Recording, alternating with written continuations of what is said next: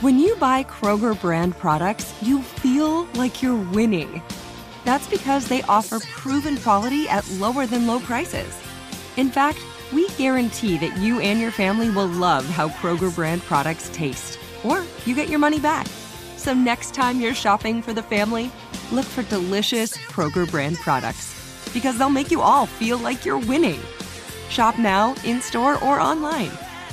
Kroger, fresh for everyone. Open a limited-time 11-month certificate at Kemba Financial Credit Union. At 5.25% APY, it's more than triple the national average, plus it's a safe and secure way to grow your money. Visit your local branch or kemba.org/CD for details. Offer expires May 31st, 2024. APY equals annual percentage yield. Restrictions apply. $500 minimum and $250,000 maximum deposit. Advantage status required. Comparison based on bank rate average. Federally insured by NCUA. Asking the right questions can greatly impact your future, especially when it comes to your finances. So if you're looking for a financial advisor you can trust, certified financial planner professionals are committed to acting in your best interest. That's why it's got to be a CFP. Find your CFP professional at letsmakeaplan.org.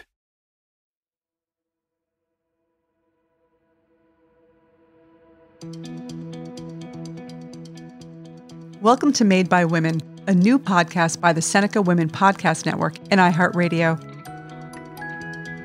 At a moment when businesses face some of the biggest challenges in recent history, we bring you inspiring stories, practical insights, and shared learnings to help you successfully navigate in today's environment. Every Thursday, Made by Women will showcase the experiences of legendary women entrepreneurs, fierce up-and-comers, and everyday women who found success their own way. Consider this your real-world MBA, designed for the new now. I'm Kim Azzarelli, and thanks so much for joining us today. Kay Koplovitz is a television pioneer who has shaped the way we live and watch TV for decades. The eventual founder, chair, and CEO of USA Network, Kay became enamored with satellites as a University of Wisconsin student. Inspired by the work of science fiction author Arthur C. Clarke, in 1977, Kay launched one of the first satellite-delivered basic cable networks, Madison Square Garden Sports Network, which later became USA Network. With that launch, Kay became the first female network president in television history. Kay is the visionary who created the dual revenue stream of licensing and advertising, which networks still follow to this day. And after building and running the network for over 20 years, Kay helped sell USA Network for $4.5 billion.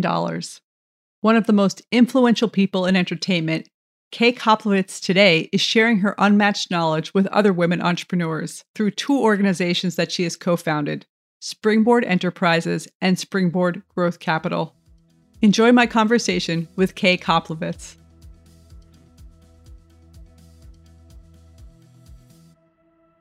So Kay, thanks so much for joining us. It's so lovely to join you. Kim, thank you so much. Kay, obviously your career has changed the landscape for so many things, whether it's cable television, the way we think about entertainment, women's entrepreneurship. You have been a leader in so many areas, and we're so pleased that you're here to talk to us today. It seems that this goes way back and that you learned the art of negotiation at a very young age, perhaps kindergarten. Is that right? Yes, it is. Actually, I was 5 years old at the time. I was in my second year of kindergarten, where my parents and I were living, and my dad had built a new house in the next town, and it was about Christmas time, and he said, well, we're moving to our new house. And I said to my dad, well, I really can't move now.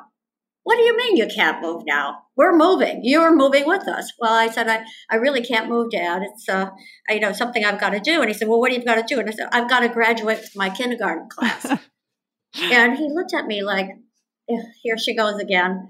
And he said, well, how are you going to do that? You're moving. And I said to him, well, Dad, you have to raise my allowance by 50 cents a week so I can take the bus to the next town and go to kindergarten class and graduate with Mrs. Washburn's kindergarten class. That's what I want to do. And he looked at me and he went, Okay, but don't you ever ask your mother for a ride. We're not going to take you, no matter how cold it is. It was in Milwaukee, Wisconsin, cold winters. And I said, nope, never going to ask for a ride, never going to ask for any help. Just give me my 50 cents a week and I'll take care of it. And that's how I won my first negotiation. Well, that was really the beginning of something extraordinary. The writing was on the wall, as they say. So from that point on, you were sort of a girl on a mission. And I'm going to bring you forward to college when you became fascinated by the potential of satellites. How did that come to be?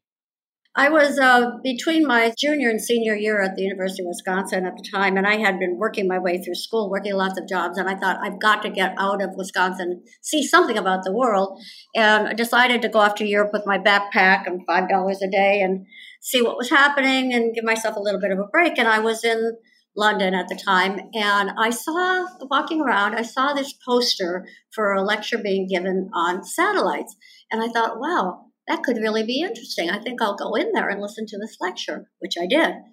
And the lecturer was talking about the power of geosynchronous orbiting satellites, which had just been launched in the previous year. And he was talking about how powerful they were, and you only needed 3 of them to connect people all around the globe.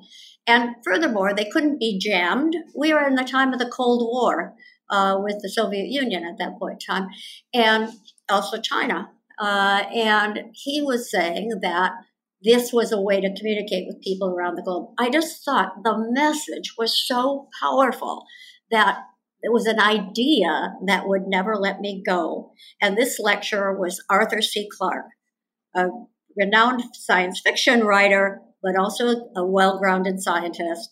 And he was talking to the class about geosynchronous orbiting satellites, which we take for granted today, but just had been launched at that point in time.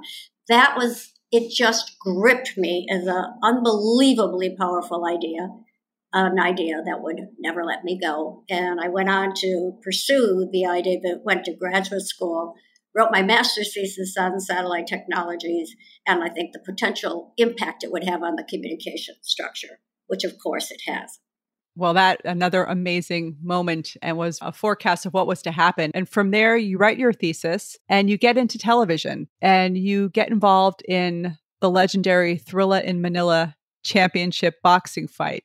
Can you tell us why this was a pivotal moment for you?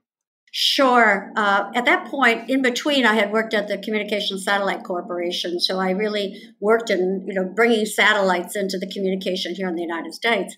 And at that time, now we're in 1975, and there are cable systems starting to grow around the country, but they really didn't have a way of connecting efficiently. So HBO was in its really early stages. It would send tapes around, and they would arrive at cable systems that are damaged or torn. It wasn't a really good way of distributing a signal.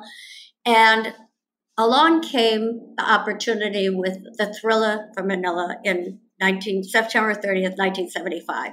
HBO actually was a client of mine. They brought that to Vero Beach, Florida, and I was a representative for them. And we brought that signal via geosynchronous orbiting satellites, 90,000 miles around the globe, live from Manila into Vero Beach, Florida, and showed the industry and members of Congress that satellites could be used for commercial purposes. Up to that time, they had not been used for commercial purposes in this way. And that was the night that changed the course of television history and the night that launched my career to launch USA Network. So coming out of that one incredible championship boxing fight, you changed the trajectory of cable television and you go on to launch the first satellite-delivered basic cable network, which was then called Madison Square Garden Sports Network and later became USA Network. Did I get that right? Yes, you did. Let me just say that, yes, the launch was with Madison Square Garden. It was the Madison Square Garden Sports Network. We actually brought all professional sports to cable before ESPN. So Major League Baseball, the NBA, the NHL, Augusta National Golf Tournament, the U.S. Open Tennis, the list goes on and on. And so we broke open a window when sports at that time was really a weekend event. It was, the game of the week in baseball. It was Wide World of Sports on the weekend, and then Monday Night Football. And that was it. And I said, why not every night? Sports are played every night. So I went after every major league sport, brought them all to cable. So broke open that window in the sports arena, and went on afterwards renaming the network USA Network, and brought in entertainment and broke open many entertainment windows for the cable industry. So I plowed a lot of ground for the industry, but it was certainly a lot of fun doing it. And there was something very unique about USA Network in that you changed the way the business model operated. How did that come into being? Yes, television at the time was operated totally on advertising revenue. Starting up a nascent network, there was not enough distribution to rely on. We didn't have advertising revenue to start with. Maybe 2% of the revenue came out of advertising when we started with pilot programs with advertisers like Bristol Myers. But it really, you needed to get the distribution. So licensing was what I changed. In network television, the networks paid the TV stations to carry their signal. I reversed the process. And in cable, the cable operators paid the programmer to get the programming. So we had to reverse the model. Really interesting. And that really changed the course of the way we think about cable TV today. What was one of the biggest obstacles you faced in building your business? When I was building USA Network, it really was a different time, sort of a development of businesses, certainly in the cable industry. And being the first one out there launching a network, I really had to look for ways to get into the business. There were a lot of contracts in place, access to programming that I wanted to license and so forth. And I had to really create all these special windows and a strategy for not only bringing all the major sports to cable before ESPN was my idea. I went out and did that. But trying to get into the entertainment networks was very, very different. Trying to license popular programming from broadcast networks. There were windows that I had to really get into, but that really wasn't the hardest thing for me. I'll tell you what it was back then. Women just weren't allowed a lot of places. Weren't allowed to go to golf clubs and play golf with the guys. Weren't allowed to go into certain parts of restaurants. I want to give you an example that people will understand. It happens to be at Augusta National, where the Masters Golf Tournament is played. And in 1982, I was able to license the rights to carry the Masters on Thursday and Friday. I was always trying to get more sports during the week. And I worked with CBS that had the rights on the weekend. So I was there at the club the very first week of play, and there on Thursday, which was the traditional day for the media lunch. And we were standing outside the clubhouse chatting, and I was chatting with Hord Hardin, who was the chairman at the time. And there were about 14 of us, and the others were all a bunch of guys from CBS and TBS from Japan. And we're having a nice time, and Hord says, oh, well, let's go to lunch, time to go to lunch. So we go into the clubhouse, and we're going up the stairs, and Hord is leading the way. I'm walking up the stairs with him. We get to the top of the stairs, and he turns around, and he looks at me, and he said, okay, we don't allow women on the second floor. And I said to him, well, Hord, what are we going to do about that? That's when women couldn't go to the men's luncheon room on the second floor. So what did we do? We turned around and went down to the trophy room to have lunch, where we proceeded to have lunch for the next 10 years until the second floor was opened to women. So it just is illustrative of some of the barriers that I really had to face in building out the network. And it didn't really have so much to do with the network. It had a lot to do with the culture.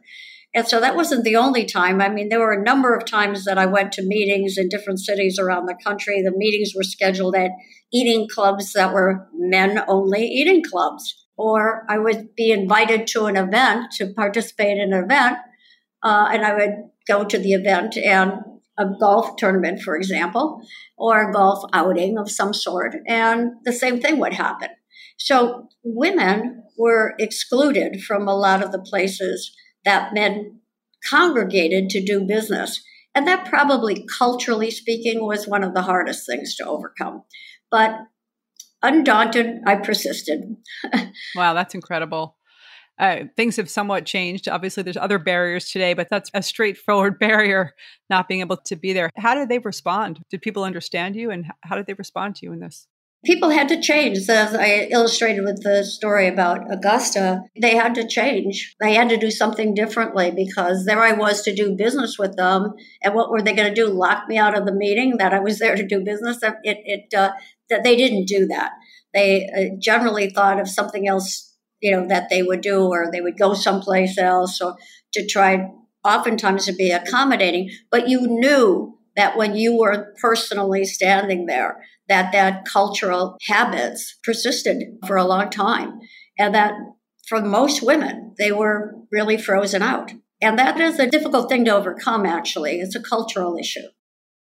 You must have had this incredible ability to articulate your vision, because when you're building new and bringing people along, that's always very difficult. And it seemed that many people showed up once you laid it out. I think there's one night where Bob, it clicked for him and basically said something like, "Tonight your dream comes true."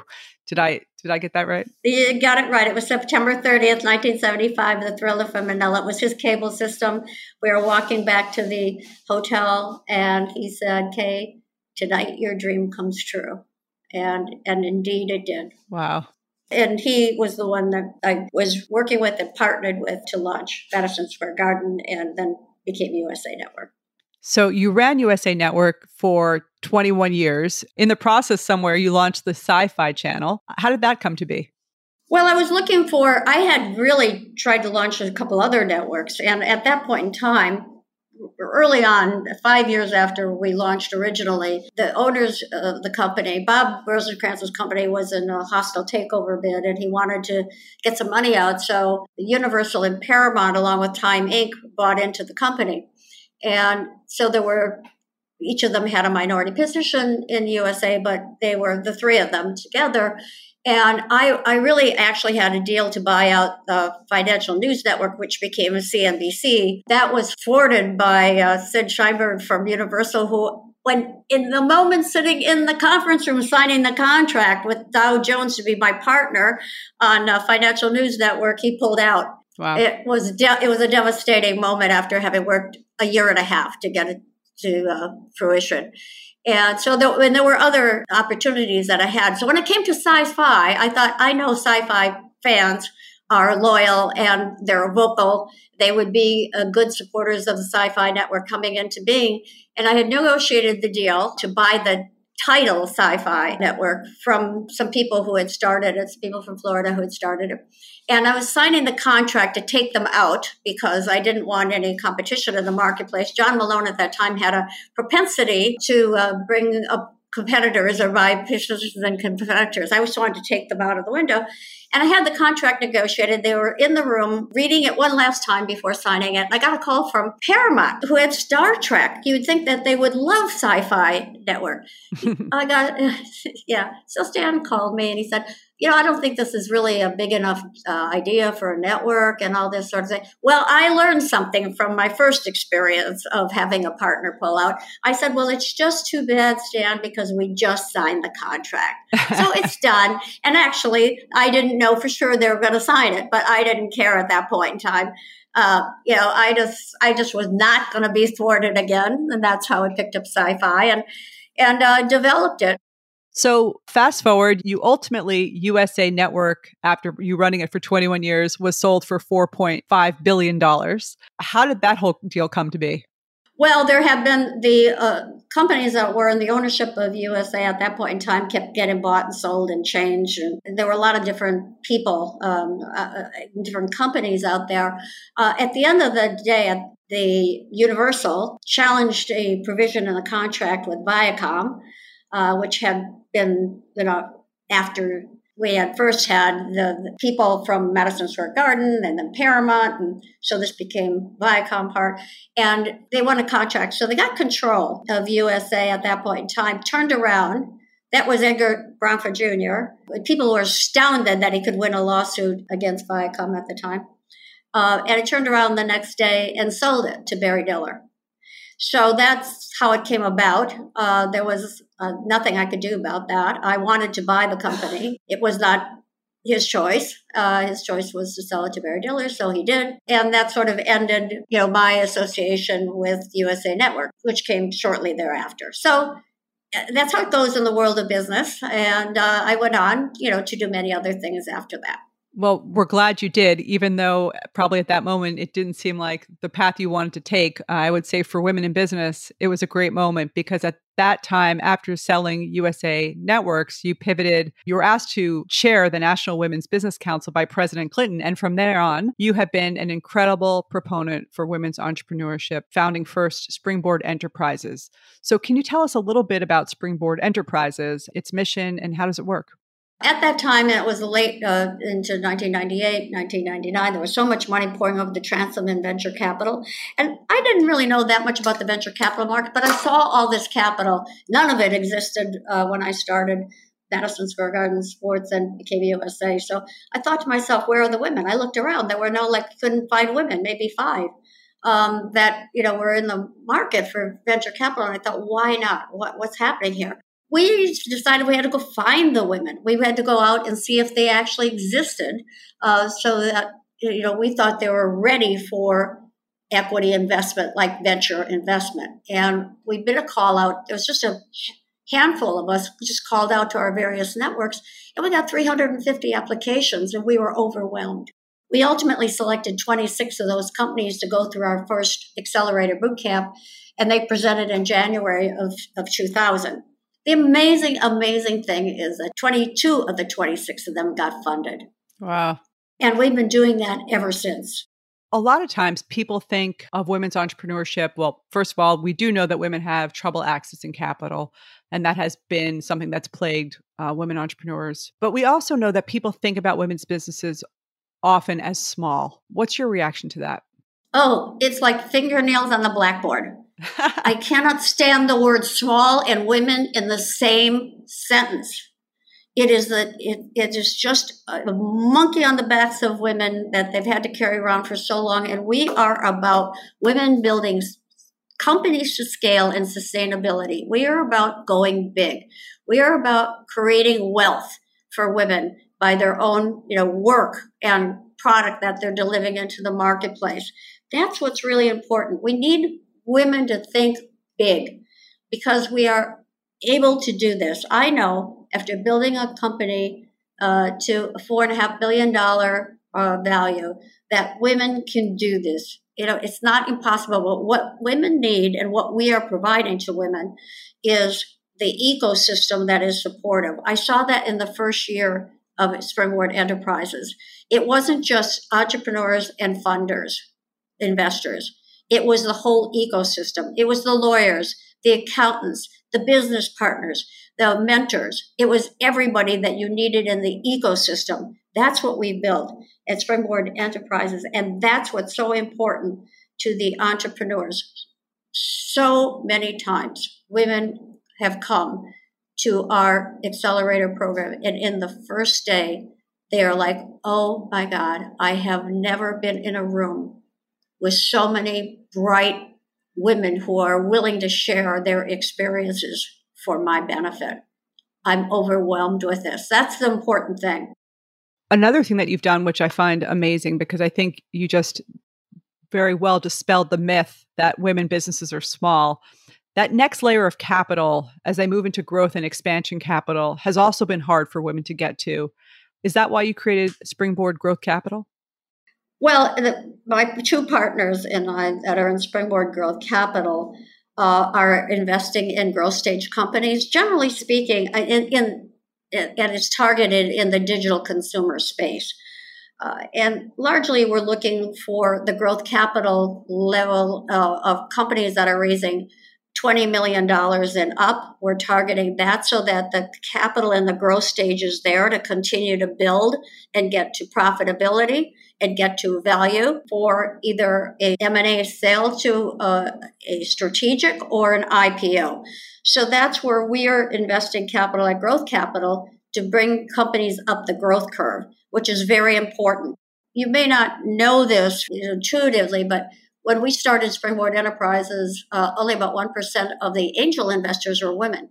Today, it's about 28% of the angel investors are women. So capital is around at the early stage levels, and a lot of women are investing in women-led companies. There is capital there, and it can be accessed, but getting up into the next stages of institutional capital and then getting up the stack, what I call up the stack, later on as they are growing, it's really important to see that capital come in. That's where Springboard Growth Capital is focused. Can you give me an example of that? Sure. The first company that Springboard Growth Capital invested in was The RealReal in 2016. The RealReal is the leading company in consignment of luxury goods. And we subsequently we did 4 rounds of investment in The RealReal between 2016 and 2018. It went public as an IPO in June of 2019. So it's now been a public company for a little over a year. It's an amazing story of someone looking at a disaggregated marketplace, little consignment shops and neighborhoods in different cities and saying, I could make this a much bigger business. And that was Julie Wainwright. Julie is an alum of Springboard. She did come through in 2008 with a different company, but decided that wasn't the right way for her to go. She launched this company subsequently and has taken it public. So it's one of those great stories of entrepreneurs and women who see a marketplace and can act on it. And I've had to go through, she would tell you that it was very hard to raise capital in the early days because guys who comprised over 90% of until recently, over 90% of the investors just didn't get it. They didn't want anything to do with consignment. That didn't get why it would be a very good market for them. And of course, the luxury good market is important. We need more women investors. We need more women on the investing side.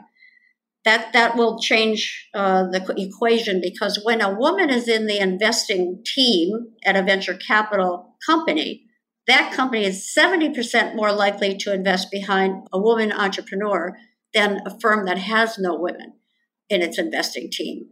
It's a really stark realization that we need more women on the investing side. Makes so much sense, right? Because, women have a perspective that they need to share. And I'm a customer of The RealReal. I would have totally invested in that.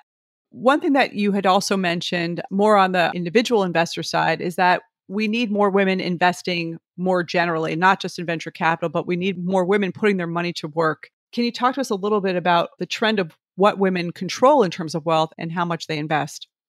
Well, it's such a large figure of the amount of capital that women have control of today in the United States, $22 trillion. $22 trillion. Amazing. And it comes from family wealth. It comes from maybe husband's wealth or partner's wealth, and also earned wealth with women who are building companies of size and scale. So it comes from different sources, but that is a movement that is going to increase over time because of women living longer than men, generally speaking, in the environment, which has challenges on the other end of how much women have saved, but actually building wealth, the wealth is even going to accumulate larger. So how do you access that is the real question. And what we need to see are, let's say, for example, family offices, which are becoming a bigger source of capital, not only for women entrepreneurs, but for men entrepreneurs as well. And particularly in companies that have the values, the same value structure, the same value focus that they have. They're not only putting their money in philanthropy, they're putting their money behind and investing in companies that meet the same value structure. We need to see more of that happening because women actually do have access and control of a tremendous amount of wealth in this country. We need to have them feel comfortable about investing decisions. So that is going to take education, and I think it's an important one. And I think our entrepreneurs at Springboard are learning the value of investing in other companies that are coming behind them. That's really important. Well, Kay, we are so grateful for everything you are doing, have done, and continue to do for the overall communications business, but clearly for women entrepreneurs. You're unleashing a whole nother generation of great companies, and we look forward to seeing what Springboard Enterprises continues to do. Thank you. And it was a pleasure to join you today. Thanks so much, Kim. I want to thank Kay for sharing her incredible experience and insight. 3 pieces of advice really had an impact on me. First, follow your instincts and your vision. As an undergraduate, Kay heard a lecture by science fiction writer Arthur C. Clarke. It sparked a lifelong interest in satellites that she says, quote, wouldn't let her go. That interest allowed her to see and seize all the untapped possibilities that cable TV could offer. Second, ask why not. In the early days of TV sports were only on the weekends. Kay asked the question, why not every night? And the rest is TV history. Finally, think big about your company. While entrepreneurship certainly has its ups and downs, and people often love to characterize women's businesses as, quote, small, Kay's career shows us what happens when you think big. Kay thought big about satellite technology. She put her ideas to the test. Now Kay is encouraging other women entrepreneurs to think big about their own businesses through Springboard Enterprises and Springboard Growth Capital. To learn more, go to springboardenterprises.org. Made by Women is brought to you by the Seneca Women Podcast Network and iHeartRadio, with support from founding partner P&G.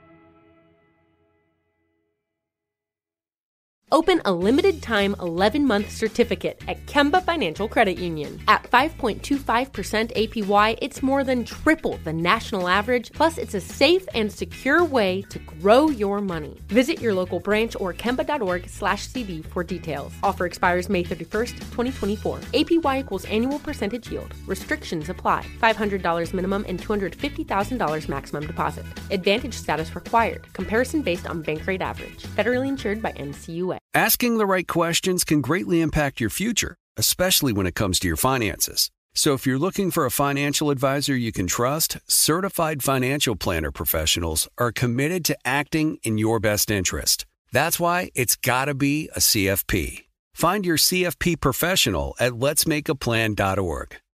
Are you still searching for your perfect place to call home? Well, now is the time to buy at Fisher Homes. If you're looking to move in before the end of 2024, May could be your last opportunity to start building your dream home and close before the year's end. If you're hoping to move in even sooner, Fisher Homes also has homes that are move-in ready and waiting for you, where you can start enjoying the benefits of homeownership even faster. Schedule your personal tour with a new home advisor today at FisherHomes.com and make this spring the season you find your perfect home sweet home.